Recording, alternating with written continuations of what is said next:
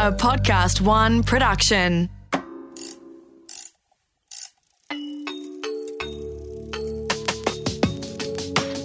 Created for expectant parents, new mums, new grandparents, or women thinking about becoming pregnant. This series guides you through the highs and lows of pregnancy, giving birth, and the complexities of parenting. Welcome to Birth, Baby and Beyond with Midwife Cath Curtin. Hi, it's Brooke and Midwife Cath. Hello, Brooke. How are you going? I'm great. We've had a worldwide pandemic. Who would have thought? A lot of anxiety for pregnant mums and new mums. It's been very difficult. It hasn't for everybody. Everyone, especially when in the early days of the pandemic. I'm still just shocked that the word is coming out of your I was mouth. interviewed on television the other day and someone said, "Have you seen this before?" And I thought, I wasn't born in 1917 during the Spanish flu.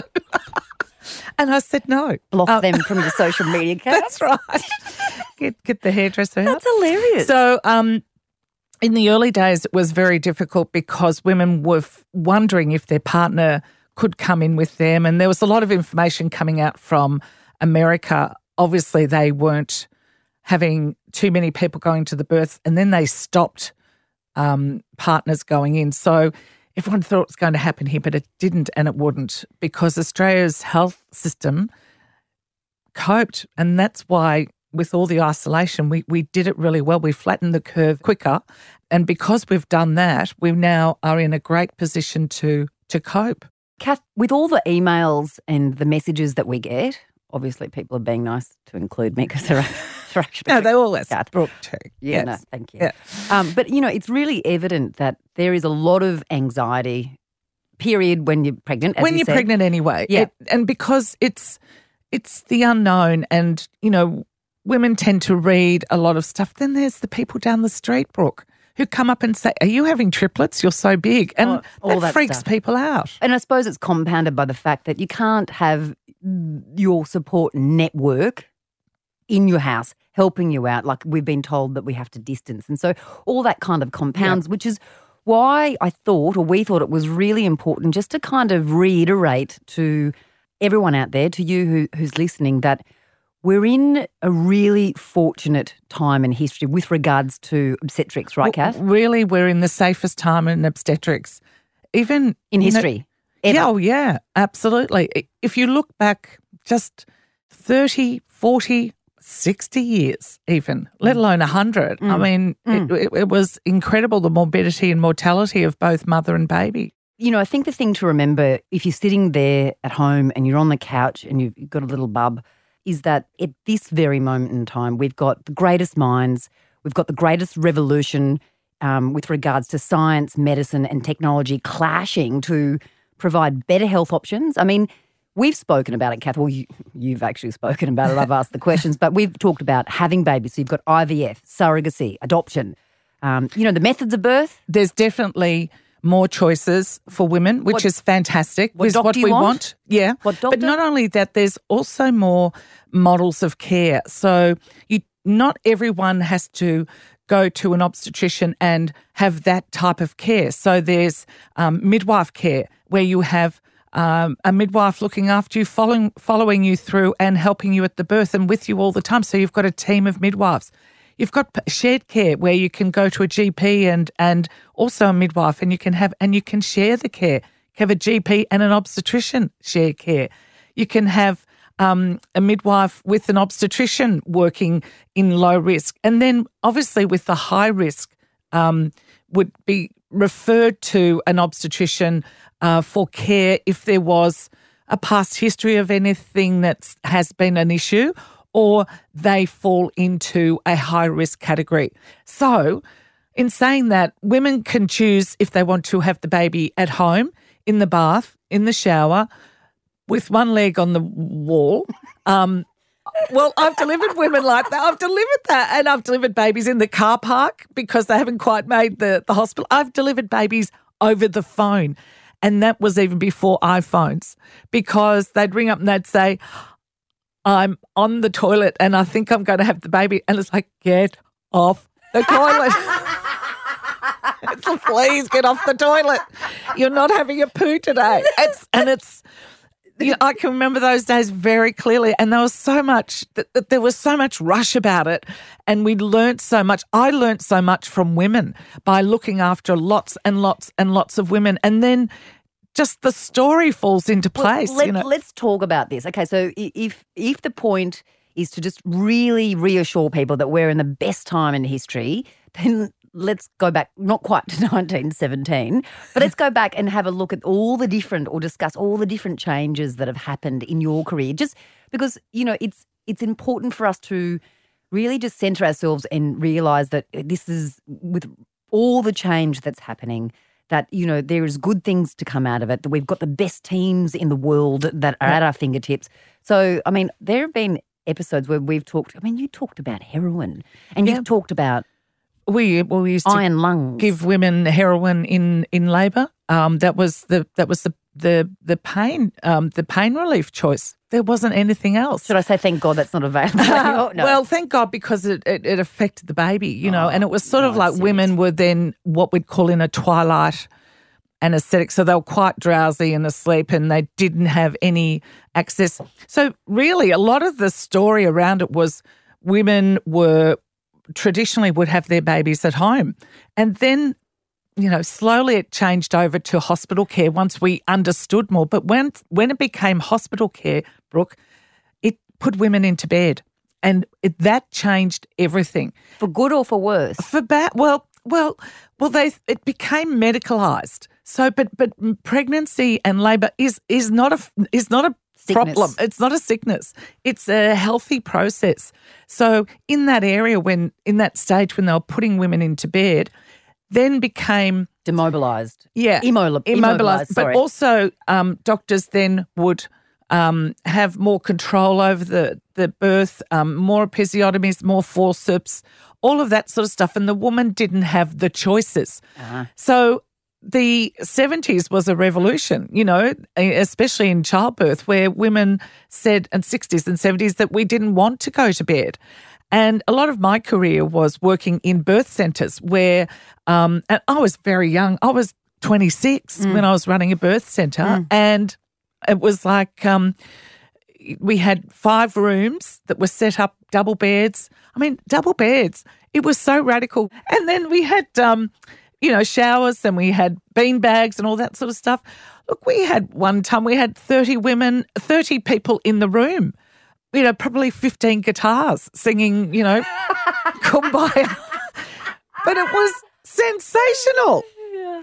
We had incense. Well, that doesn't sound like true. That sounds good. That sounds like something that we should. But you have to remember that the change had to take place emotionally, especially with the medical staff, not only doctors, but nurses, midwives too, because what I was doing was really changing a lot of practice and a lot of thoughts and bringing it back into a home environment, but within the hospital. So they weren't home births, they were in a birthing centre, and we had labour ward up the road, corridor, if we had any problems. But these choices are now, there's not labour ward and birth centre. They've now become one again. So women have the choice to move around.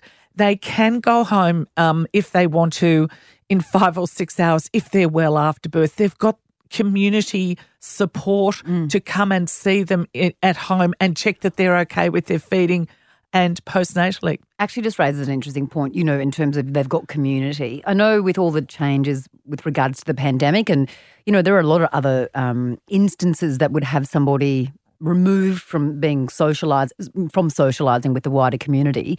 But talk about technology and say, this is something that you're doing recently with regards to educating via online.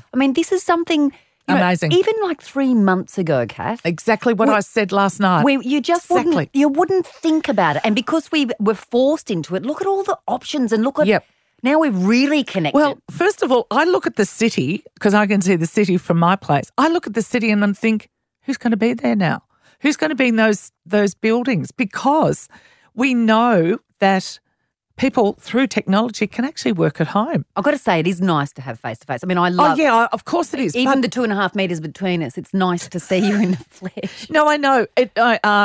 Absolutely. But it's not going. It won't go back to that. No. It can't go back to that. But if you, if the process of change that's happened, and through technology, I can now educate people, and I'm in my own home and they are too. And by doing that, I've got an environment where I can teach, they can ask me questions.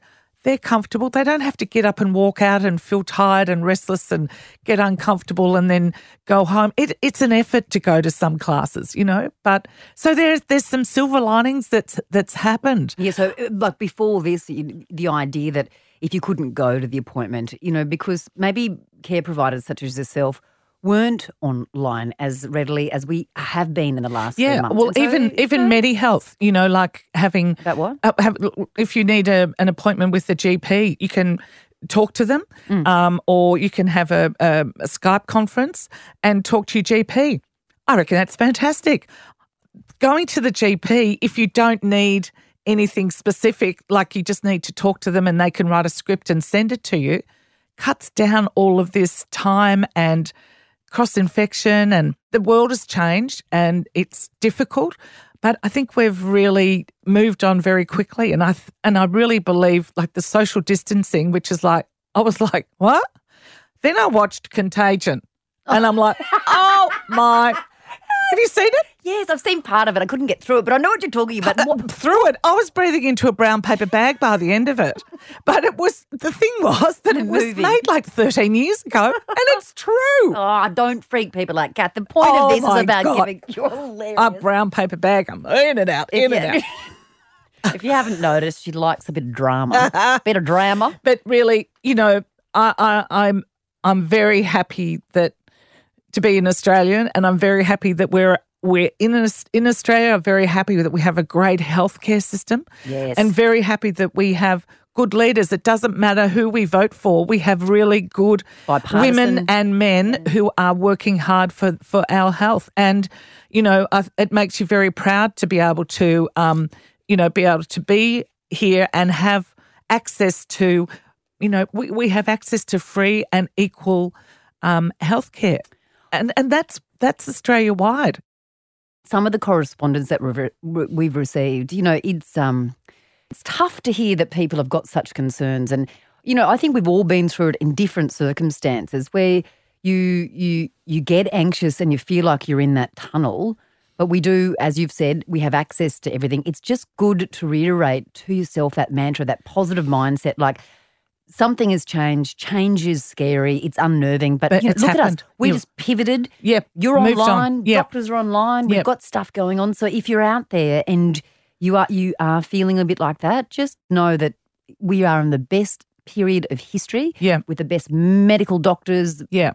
Medicine. We're really, if you need help, you can get it. What I feel also for, women are having. I think it's the early postnatal care has been a bit difficult, and obviously the maternal and child health services have been stretched. You mean in this period? Yeah. Uh-huh. And also mothers groups haven't been obviously face-to-face, but they've been doing Zoom. And so I understand when women say they felt a bit, not left out, but they feel like they've lost that, that excitement of people coming to visit them in the hospital, which is just, visitors are a nightmare. But anyway, but put that aside. They didn't have the choice. But also the joy of everyone, showing your baby and getting your presents. And that part of having a baby is really wonderful. It's just so lovely. People coming and look at the baby. It looks like you. It looks and think. What do you say to those people? I just think that's your story and that's what you have to tell the baby. And really this change is going to make us stronger as women, especially with our parenting. And I think that, if you're well and you're happy, Brooke, it's everything. It's everything. It's about context too, Kath, I suppose. I mean, I find it really interesting when, back in my day, but, the idea that men didn't go into the birth room. And if you talk, I mean, it's really off movies, but people had babies in the bedroom. Yeah. Well, look, Call the Midwife. Do you ever watch that? I loved that. Oh, I just loved that. Loved? It's still on. I'm still rewatching it. Is there a new series out? There's Are you series. rewatching? Yeah, no. There's the series out. Oh, the other night. Oh, you're crying. crying. Oh my God. With the cat? Very sad. But, you know, what I love about Call the Midwife is that they have portrayed midwifery so beautifully. In a period of time. Yep. They've really caught that beautiful time of, and midwifery means with women. And it's just how strong the midwives are to be and help women in labour. And it wasn't a man's domain or a partner's domain at all. It was your mother, your sister or your neighbour, you know, but if not, just the midwives with you. And it was really beautiful. And it also provided the history of, you know, home birth. Do you know what I find hard about that series, Kath? Is that, well, not hard, but what's interesting is that the sicknesses, the polio. Yeah. We don't have polio. We don't have polio anymore. No, Right? I mean, my auntie had polio. I'm in the, I remember looking after people in, I was so young, it was really confronting. And that's what these people had to, and how they had to live. And immunisation and, you know, like babies with, you know, dying of diseases now that really people don't even know about. Epiglottitis, which is, you know, when you swallow, there's a flap of skin that goes over your lungs. Oh, yes, biology coming back. It's called the epiglottis, and there was an acute infection, and that was called epiglottitis. And a very good friend of mine, one of my school from us, well, before school, we were friends before school, and her son died of epiglottitis, and not long after did the immunisation come out. Isn't that? And that's that when people talk about immunisation, you know, I always think of James and just how sad it was. It happened. So again, you know, we're really fortunate that we can look at, you know, the midwife, we can look at the series and we can see all those things. But, you know, it's nice to remember that we've got answers for these things. Well, we've got things like science is crazy. But what about cord blood? Cord blood and tissue blood, or tissue, like you can collect cord blood once the baby's born. Umbilical cord. Yep. The cord is clamped twice, and the parent or the partner can declare the baby open by cutting the cord. And then if the parents choose to, they can actually have cord blood taken and stored. So part of it's not taken from the mother, it's not taken from the baby, it's actually taken from the blood in the cord from the placenta that's still in situ. And you have one chance of having that taken, and that's at the birth. And these cells, the cells which is the stem cells in the blood. Stem cells. They are the purest or the most pristine cells that we will, that can be transfused back into a person if they need it, if they have a certain disease or issue. So there's over 80 diseases. Now, Kath, can I just ask, is this the same? It's not the same.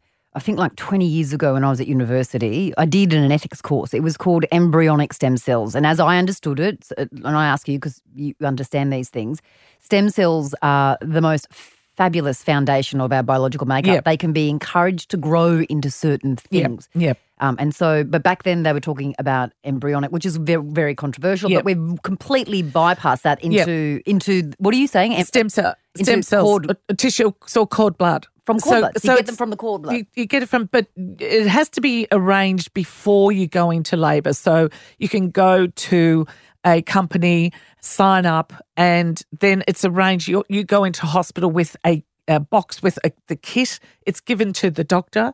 And then after the baby's born, the doctor just releases the clamp on the placenta and fills up the blood tubes. You can also have some of the tissue taken, and tissue banking is actually part of the actual physical cord is taken and stored. So, and I've seen where they store all these things and they're in these big vats, and it's really futuristic in a way because you think, oh, what is that going to change in our future? Yeah, because I think our future, ever since Christopher Reeves, remember when Superman, when he fell off the horse? Some of these people will be too young to understand this, but the original Superman fell off a horse and became a quadriplegic. Kath, is that right? Yeah, and he was invested. there was so much money and time and information looking for stem cells to regenerate the spinal cord. Now, it may not be in our lifetime, Brooke, but it's going to happen. These things are going to happen, and it all goes back to the stem cells. So they're all banked, and they have that ability. So yeah. I suppose, this is what we're talking about. This is why it's such a good time in history to be having babies in your family. These are the great things. But why are families collecting this blood? Well, they're collecting blood. Well, it's sort of like an insurance. You're right. Okay, so if you have a child and you have cord blood taken or tissue and it's stored, if something happens down the track through that child's lifetime, which it will be lifetime as the science and the clinical trials progress, the child has access to its foundational cells. It's cord blood. It's cells. So yeah. Give me an example. Is it something like you said, I think you mentioned there's about 80 different. So leukemia. Say if there was six points that you actually have to have matched. So say if you and I are sisters. Let's do that. Yeah. So if you and I had the same cord genetics, but we also had a pure match for each other. Yep. If you were sick, I could give blood, and it would actually go to you. But what's even better, if you had cord blood stored, that cord blood can be reinfused into you, which is your own clear stem cells, infused into you once they've done the treatment prior to the infusion. Which gives me a better chance because it's 100% match. Gives you the best chance. Yeah, right. The best chance. The chance. So how long have they been doing this for? Well, my son's 27 and I without a doubt, would have done it if it was available. Popular. Yeah. It was around, but now it's huge business in a positive way for families, for future, for science, for health. We're looking at Alzheimer's, and then they're looking at even osteoarthritis for knee issues, and they're looking at obviously cancers and all that bone marrow issue. Then, anything that's metabolic diseases. They're looking at autism. Things that they it's really the frontier. Anything is possible. Anything. And we recently heard about the storage of embryos. 25 years ago, what did they last 7 hours in a microwave? But it's increased. And so every decade, every year. Yeah. And they're getting better at it. Better at it. And, we know more about the woman, and especially when pregnant. We know more about the baby. We know more about the placenta. I've got a book just on the placenta. Stop it. No, but it's so interesting. If you start telling me about recipes for placentas, I'm out. No, well, do you know what? But that's a good point. No, don't. No, that's a good point because, especially through, these television shows that happen and, people are pregnant and they have a baby, then they get their placenta put into capsules. The way I describe it to women is that the placenta is really used as a waste product. So why put waste back into your? I can't. No, look, it's just not necessary, and that's when you should spend money on other things, possibly like cord blood. Each for their own. Look, I'm not judging anyone if that's what you want to do, and you have always. It doesn't work. You've come from I'm trying to be inclusive, Kath. We've always come from a place of. Yeah, you do what? Of course. Do you? But also, you need to understand what it is, and that's what we know more now than.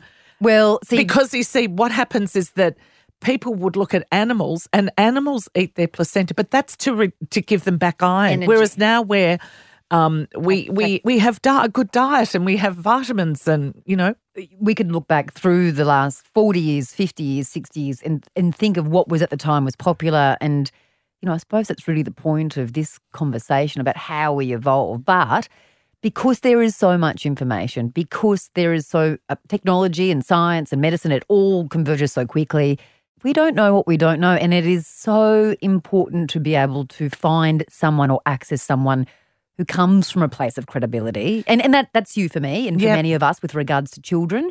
But often, it's the butcher, also, Nancy down the road. Yeah, I know. Facebook groups, mothers groups. Very dangerous. Auntie Peg, very dangerous. She just won't shut up. Or someone. They always say someone said, like, who is someone? But, take, for example, induction of labour. So induction of labour back in the past was like, women thought they'd failed because they had to be induced. Caesarean sections, women used to think they had failed. They used to have depression after they'd had a caesarean section because the society was saying you have to do this to be a good mother. Seriously, induction is about life-saving. So if someone has gestational diabetes, you don't let women go overdue because the same rules apply.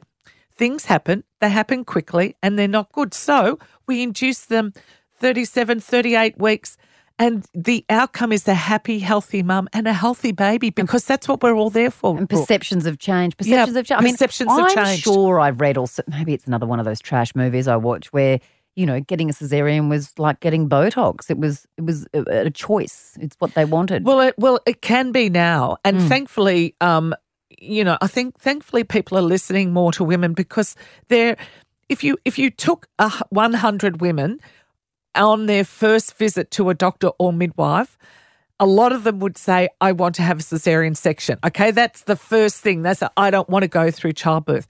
As you make a relationship with the woman and you explain and describe and educate and reassure and talking and all that sort of stuff, the numbers drop down. They think, I think I can do it. But there is always a small amount of women who have a pathological fear of birth, Brooke. No problems.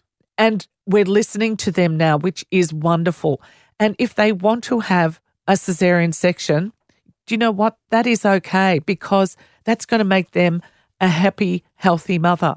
You and I have often talked about you don't know what people's background is and what they've had. So you can't just say, well, you're not allowed to have a caesarean section because you're a healthy woman. You've actually got to understand there's a past and things have happened. And listen. Yeah. So it's really marvellous because the outcome, I've seen women they've had a caesarean section because they've been so pathologically scared and they have just bloomed and blossomed because they've had a bit of control and a say. I've just enjoyed this, Cath, because, I think at the end of it, we come full circle. And as you said in the beginning, we have more choices. Yeah. We have better medicine, better science. We've got better attitudes. Yep. You said that in terms of the medical community, the midwifery community are listening to mums and families. More choice of care in the community. And, women can stay 5 days in a hospital if they want to. They can stay 5 hours.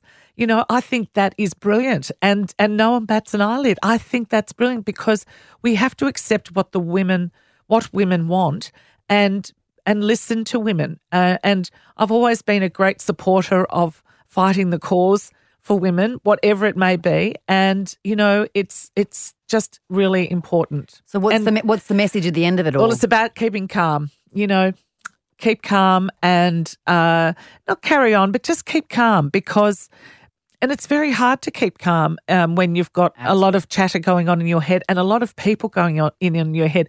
And I talk to a lot of women and I say, learn your words. And learning your words is be prepared to say a response. So someone says, oh, my God, you're so small. Are you sure you're pregnant? Are you sure your dates are right?